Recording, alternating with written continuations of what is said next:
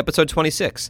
I would like to officially label this and all future Friday episodes as Category Fridays. Right off the bat, here are today's categories. Type of bean, phone that I've owned, model of electric guitar, pizza temperature, soprano character, and method of communication. So type of bean, I'm going to have to go with, the perfect bean is the garbanzo, the chickpea. It's applicable to pretty much every aspect of my life. You got falafel, obviously, but that's kind of something I only make once or twice a year because it's so much work. You have hummus, obviously, on everything, all the time. But we do a ton of roasted chickpeas as well, obviously in conjunction with black beans, kidney beans, whatever those other white ones are. And they're spectacular, but the chickpea is the best bean. Second place is LL Bean, phone that I've owned. I actually, for a long time, did like my current phone, but the camera has stopped working. But that's not going to stop me from using it. I will just borrow So's phone for pictures.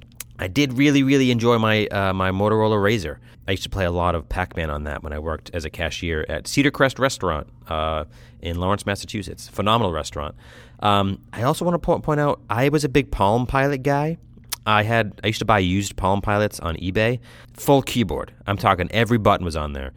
These were like, to me, a computer in your hand at the time, even though they could do nothing of what an iPhone does now. The model of electric guitar.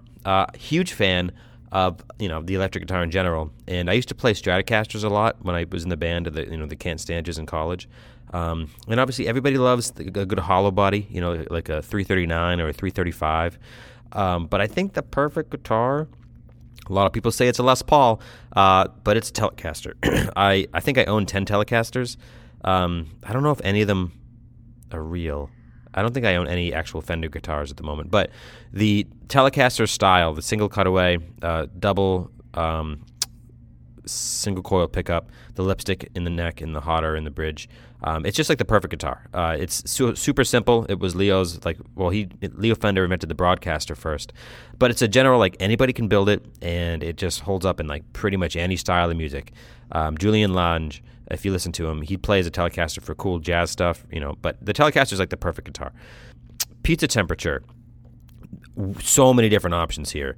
I find that really good pizza is good at any temperature, but if we're talking like Neapolitan pizza, which is like a softer, airier crust, right out of the oven is just truly outstanding. But it holds up, If the sauce is good and the cheese is good, that's only going to get better with time. So I have eaten cold pizza the next morning 1,000 times, as everybody has. I'm realizing now as I grow up, we used to leave, we used to go to this place called Star Haven in Methuen. There's it was like a pool hall / pizza spot. They, we would get pizza from them, and we'd leave it on the counter all night. And I thought that was normal. I think about it now, though, are you supposed to leave cheese out all night? And I don't know, but we did, and we would eat it the next morning, and it would be spectacular.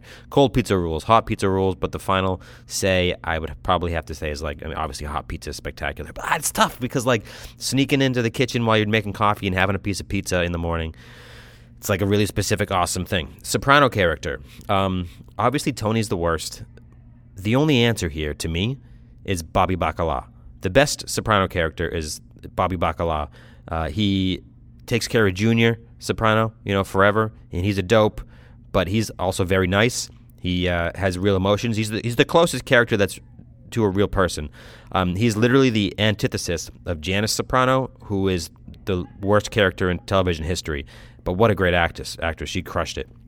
But my answer to the soprano character is Bobby Bacala. Method of communication. Worst.